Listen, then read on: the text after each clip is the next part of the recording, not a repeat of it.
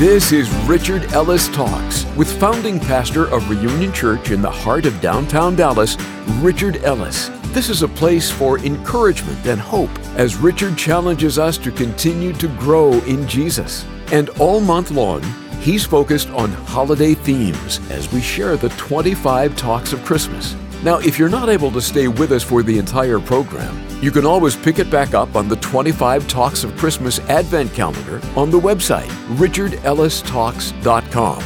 Every talk can be listened to whenever you're ready on your own time at richardellistalks.com. So, with today's talk, here's Richard Ellis. The title of today's message is All I Want for Christmas Is You.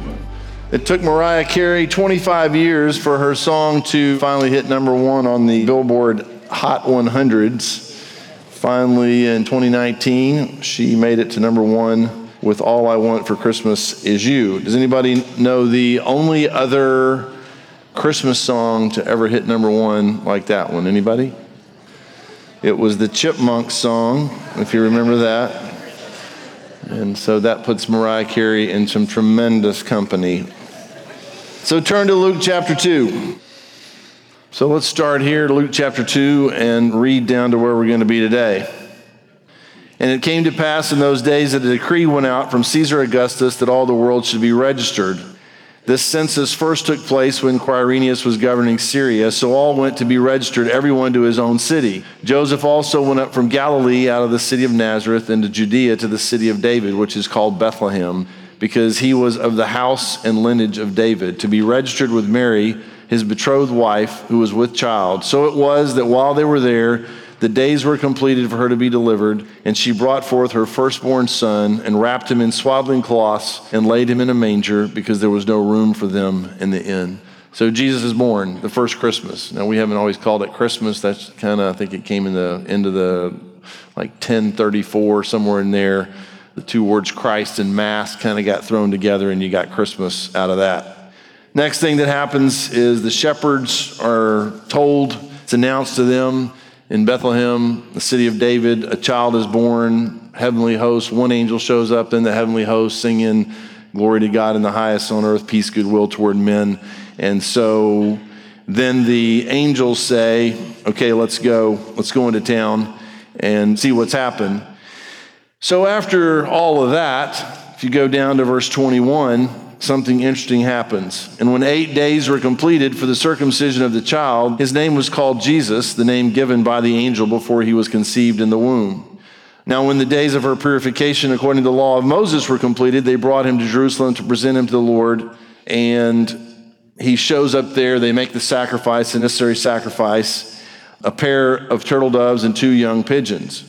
But then in verse 25, and behold, there was a man in Jerusalem whose name was Simeon, and this man was just and devout, waiting for the consolation of Israel, and the Holy Spirit was upon him. This is a very interesting guy. He is waiting for the consolation of Israel. And if you console someone, it means something's gone terribly wrong and they need to be consoled. The consolation of Israel would be after so many years, hundreds of years of persecution, Israel making trouble for themselves and just the consequences of it in exile, back and forth, trying to just maintain this piece of dirt that we call Israel. So he's there, he's doing his thing, Holy Spirit's upon him, and it had been revealed to him by the Holy Spirit that he would not see death before he had seen the Lord's Christ. So he had been promised Christmas, although he didn't call it Christmas. So he's going day after day into the temple doing his thing, waiting for what? Waiting for the promise. Now, it's an interesting thing. No matter how old you get, if God promises you something before you die, you know it's going to happen. And so he waits, goes to the temple, and then all of a sudden it happens. So he came by the Spirit into the temple, and when the parents brought in the child, Jesus, to do for him according to the custom of the law, he took him up in his arms and blessed God and said, Lord, now you are letting your servant depart in peace according to your word. For my eyes have seen your salvation, which you have prepared before the face of all peoples, a light to bring revelation to the Gentiles and the glory of your people Israel. So you say, well, how did he know that was a kid? Let me tell you something about Jesus. When you see Jesus, you'll know you've seen Jesus. And the same thing is true when you meet someone who's a Christian who carries Christ around in their heart and in their life. Unless they've put a bushel, as the scripture talks about, over that light, when you meet someone who carries the Christ, you will know that you have met, you say, well, I just met that person. You met a person transformed by another person who lives inside that person. So it's the first Christmas, they just don't know it. And all this guy wanted for Christmas was who? Was Jesus. Was him. You finish up that chapter, and down in verse 33, and Joseph and his mother marveled at those things which were spoken of him. Then Simeon blessed them and said to Mary his mother, behold, this child is destined for the fall and rising of many in Israel, and for a sign which will be spoken against. Yes, a sword will pierce through your own soul also, that the thoughts of many hearts may be revealed. And if you remember what happens when Jesus dies, he's pierced. Mary, his mom's there at the foot of the cross, sees that. And I think we all know, if you got kids, grandkids, even brother or sister, when you see something happen to somebody else that you love, it's almost like it's happening to you, and you'd swap with them if you could. Now there was one Anna, a prophetess, the daughter of Phanuel of the tribe of Asher. She was of a great age and had lived with a husband 7 years from her virginity. So she got married, had been with him 7 years. And this woman was a widow of about 84 years. She had never remarried, who did not depart from the temple, but served God with fastings and prayers night and day. And coming in that instant, she gave thanks to the Lord and spoke of him to all those who looked for redemption in Jerusalem. It's interesting to me how that there's so much in life that you miss because you're not in the right place at the right time. You say, well, how did she know to be there? That's where she was all the time, and God blessed her with that. So there are things that you see, you experience, that God may present to you as nothing but a gift. If you trust him, you follow him, you say, well, I miss out on so much. Looks like some people see stuff and experience stuff that I don't. How did I miss it? I don't know. Are you where God wants you to be when he wants you to be there? You'd be amazed what you find. Now go to John chapter 1. So you got Simeon, all he wants for Christmas is Jesus, and he gets Jesus, and I would venture to say he's obviously dead, and I don't think he was probably around too much longer after that, because he's like, I saw what God promised to show me, and I can leave in peace, as he said, depart in peace. So the next all I want for Christmas is you would be spoken by Jesus himself. And who does he say it to? He says it to you. He says it to me. He says it to the whole world. It's kind of the Christmas story in John chapter 1. Let's go down John chapter 1, verse 1. Let's go down actually to verse 6. There was a man sent from God whose name was John. This man came for a witness, to bear witness of the light, that all through him might believe. He was not that light, but was sent to bear witness of that light, talking about John the Baptist. That was the true light, which gives light to every man coming into the world. He was in the world, and the world was made through him, and the world did not know him. He came to his own, and his own did not receive him. And then look at verse 12. But as many as received him, to them he gave the right to become children of God, to those who believe in his name, who were born not of blood, nor of the will of the flesh, nor of the will of man, but of God. And then the Christmas story in verse 14. And the Word became flesh, the Word referring to Jesus, the Word became flesh and dwelt among us, and we beheld his glory, the glory as of the only begotten of the Father, full of grace and truth. So, it's pretty simple if you don't complicate it. And I explain this to people all the time, almost everywhere I go, is tell them, God loves you. And you're never going to deserve that. There's nothing you can do to earn that. You can't pay for it. And straight up here, as many as received him. And repeatedly, people say, well, it can't be that simple. It can't be that easy. And what is my answer? Easy for who? It's easy for you because all you have to do is say, okay, God, I get it. You've bought and paid for this expensive gift, the most expensive gift ever bought and paid for, and you're offering it to me free of charge. So you only have so many options in a situation where someone purchases a priceless gift, comes to you and says, I'm offering it to you. You either say, no, thank you, and pass. You could say, you know what, I'm not saying 100% no thank you, let me think about it. Or you say, why would I not say yes? Why would I not accept such an expensive, costly gift, but that will literally change not only my life, but my eternity? I'm in. And you literally receive that gift. It does seem a little simple, but the Bible even says don't get away from the simplicity that's in the gospel. You say, well, I want to do something. What are you going to do? What are you going to do you say, well, let him make the down payment and I'll make some payments. And a lot of Christians live this way. They say, okay, I'll let Jesus die for me, but then I want to participate in this purchase, so I'll be a good person. And when we get to the end, I'll say, well, yeah, it was Jesus. He did that, but I did this, and it was a team effort, and so that's why we're going to get in. You got nothing. You got nothing to offer. You come empty-handed with your nothing, and you walk away with him. It's completely a gift. So I encourage you to do this. You say, well, this is the same old thing you always talk about. It's the same old thing, but it's not going to do you any good no matter how simple it is until you do something with the simplicity. Because the difference, there's a gentleman in this room today, and I'm not going to have him stand up or call him out. He was in a men's group, visited one Saturday when we had our men's group, and I asked one of the guys to find me a trash bag. I'm not going to do this to anybody today, so don't anybody get nervous. But they brought the trash bag out, and I took the trash bag and I put it over this guy's head. The children, do not do this. Okay, I know we got kids in the room. You do not want to do this. Put the trash bag over his head, tied it around his neck, and he could still hear me and could still breathe. And I said, okay, so he's got a problem. He has air all around him. He is surrounded by oxygen. He is surrounded by everything he needs. He just can't get it in him. After a while, the oxygen will run out in that bag, and what will happen to him? He'll die. Within minutes, he'd be gone. So you can have God all around you, everywhere. But you can have him atmospherically this close, pressing literally on your body. Feel him around you. People say they go into church services somewhere like, I sense that God was there. There's only one place he can't get and be in this way, and that's inside you unless you let him in. So if you tape someone's mouth up their nose, whatever you do, and cut them off from the air around them, they'll be gone. In the same way, you can have God all around you, and if you don't, in the same way that guy had to breathe, if you don't let the oxygen come in, if you don't let him come in, you are not going to make it. You will not live forever, because you can't live forever just in this body, and you're not going to be here forever. There has to be that transformation. You have to receive him, as is described here in John chapter 1. Verse 12, as many as received him, to them he gave the right to become children of God, to those who believe in his name, who were born not of blood, nor of the will of the flesh, nor the will of men, but of God. So not somebody on the planet decided to have a kid.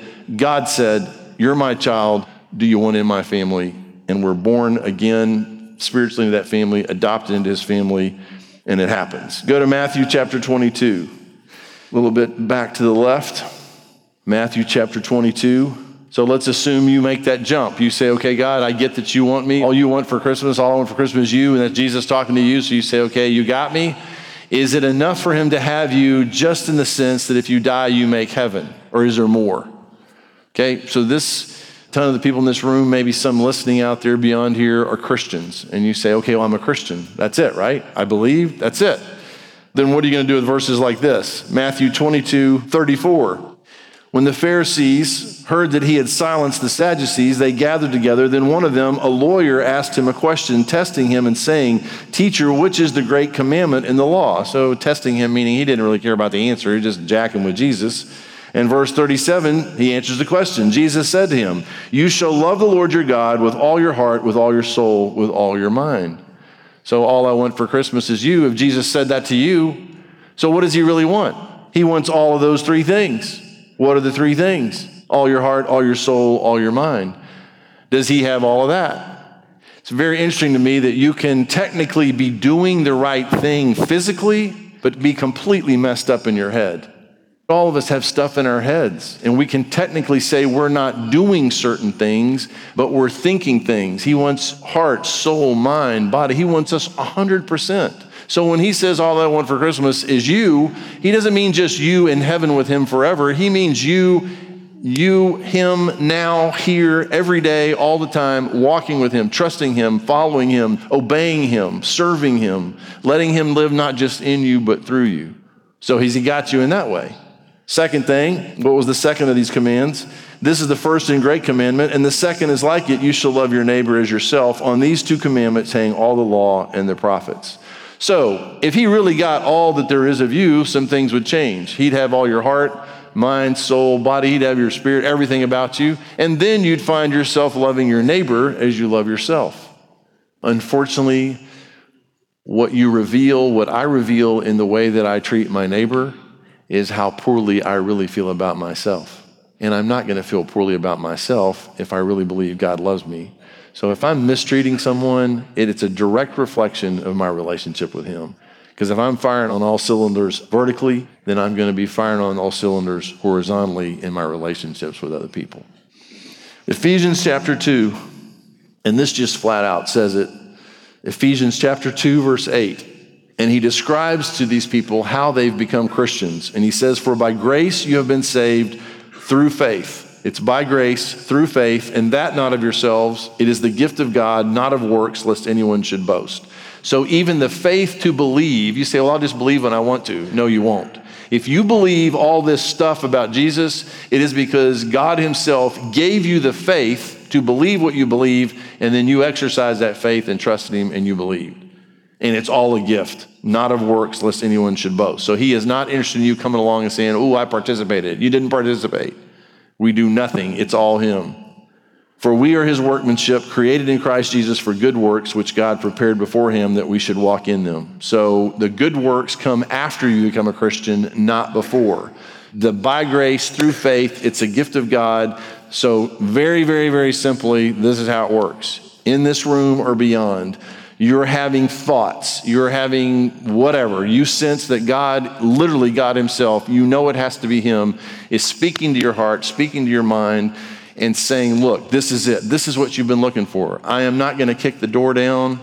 I'm not going to force you, but I'm telling you, I love you. It's all true. Jesus died on the cross, was buried, and raised from the dead to pay for your sin, to offer you eternal life. All of this as a gift. And so you sit there, or wherever you are, running, working, whatever you're doing, and you have a decision to make in the same way that a wrapped gift, something at Christmas, is handed to you and someone says, Merry Christmas, and offers you a gift. You either stare at them and go, whatever, dude, and walk away, or you reach out your hands and say, thank you, and you receive it, and now you have it. And if you haven't received it, you don't have it. You can stand there and believe for 1,000 years, if you live that long, that gift has been offered to you, but until you accept it, a gift transaction is not complete until someone gives and someone receives. So receive already. Just say, okay, God, I get it. I don't understand how it can be this simple, but I do understand you had to die to make this happen, so I accept. That's it. You say, well, then what'll happen? Look around. What happened to these screwed up people? Look at us. I'm still being mean to homeless people, but you know that's real. Because what religious people tell you is the second you do it, you'll have no more problems, you'll be rich, healthy, you'll be perfect. Nothing else will go wrong. That's just not true. You haven't met that Christian. So I'm telling you that's not what will happen. You will have a ticket to heaven. You will have entered into a relationship where if you die, when you die, you will be in heaven with God forever. But beyond that, it's a life. It's living a life, an abundant life, a life that he intended. But you cannot live even that life here without him. So you walk with him every day. You say, what if I screw up? He'll get your attention. How's he going to do that? You'll know. The old man that discipled me told me one day, he said, Richard, God will never make you do anything. He'll just make you wish you had. And that's true. You say, well, I'm living like hell and getting away with it. No, you're not. Because living like hell feels like that. You say, well, not right now. I'm doing what I want to do. Why would you go back to that when that didn't work out in the first place? Right? Why would you go back to something that you gave up to choose him? Because we get tricked. The devil says, you know what? It's too hard to follow Jesus. Come back. Come back. There's nothing back there. Not of works, lest anyone should boast, but we are his workmanship. We are his workmanship, created in Christ Jesus for good works, which God prepared beforehand that we should walk in them. So, what do I know about this day? I know if I die, I'm going to make heaven, and I know if I live, he has already mapped out a day for me that involves him not just living in me, but through me, and so he's got plans. And I need to submit to him so I don't miss those plans. Now, you may not do it the same way I do it. I try to pray about where I go to lunch. Simple things like, Lord, okay, where am I supposed to go? If I don't get any specific answer, then I'm just going. Listen to him. You say, well, how's he going to tell you that? All I can tell you is his sheep hear his voice. And if you live that way, then you're looking, your radar is on. You're saying, okay, Lord, help me get out of the way. I present my body. It's all, this day is yours, my life is yours, so what's up? Don't let me miss anything. I haven't shared this yet. I don't think, maybe with a select few of you. A few weeks ago, I got a text from a friend of mine, his son, and I never get a text from his son.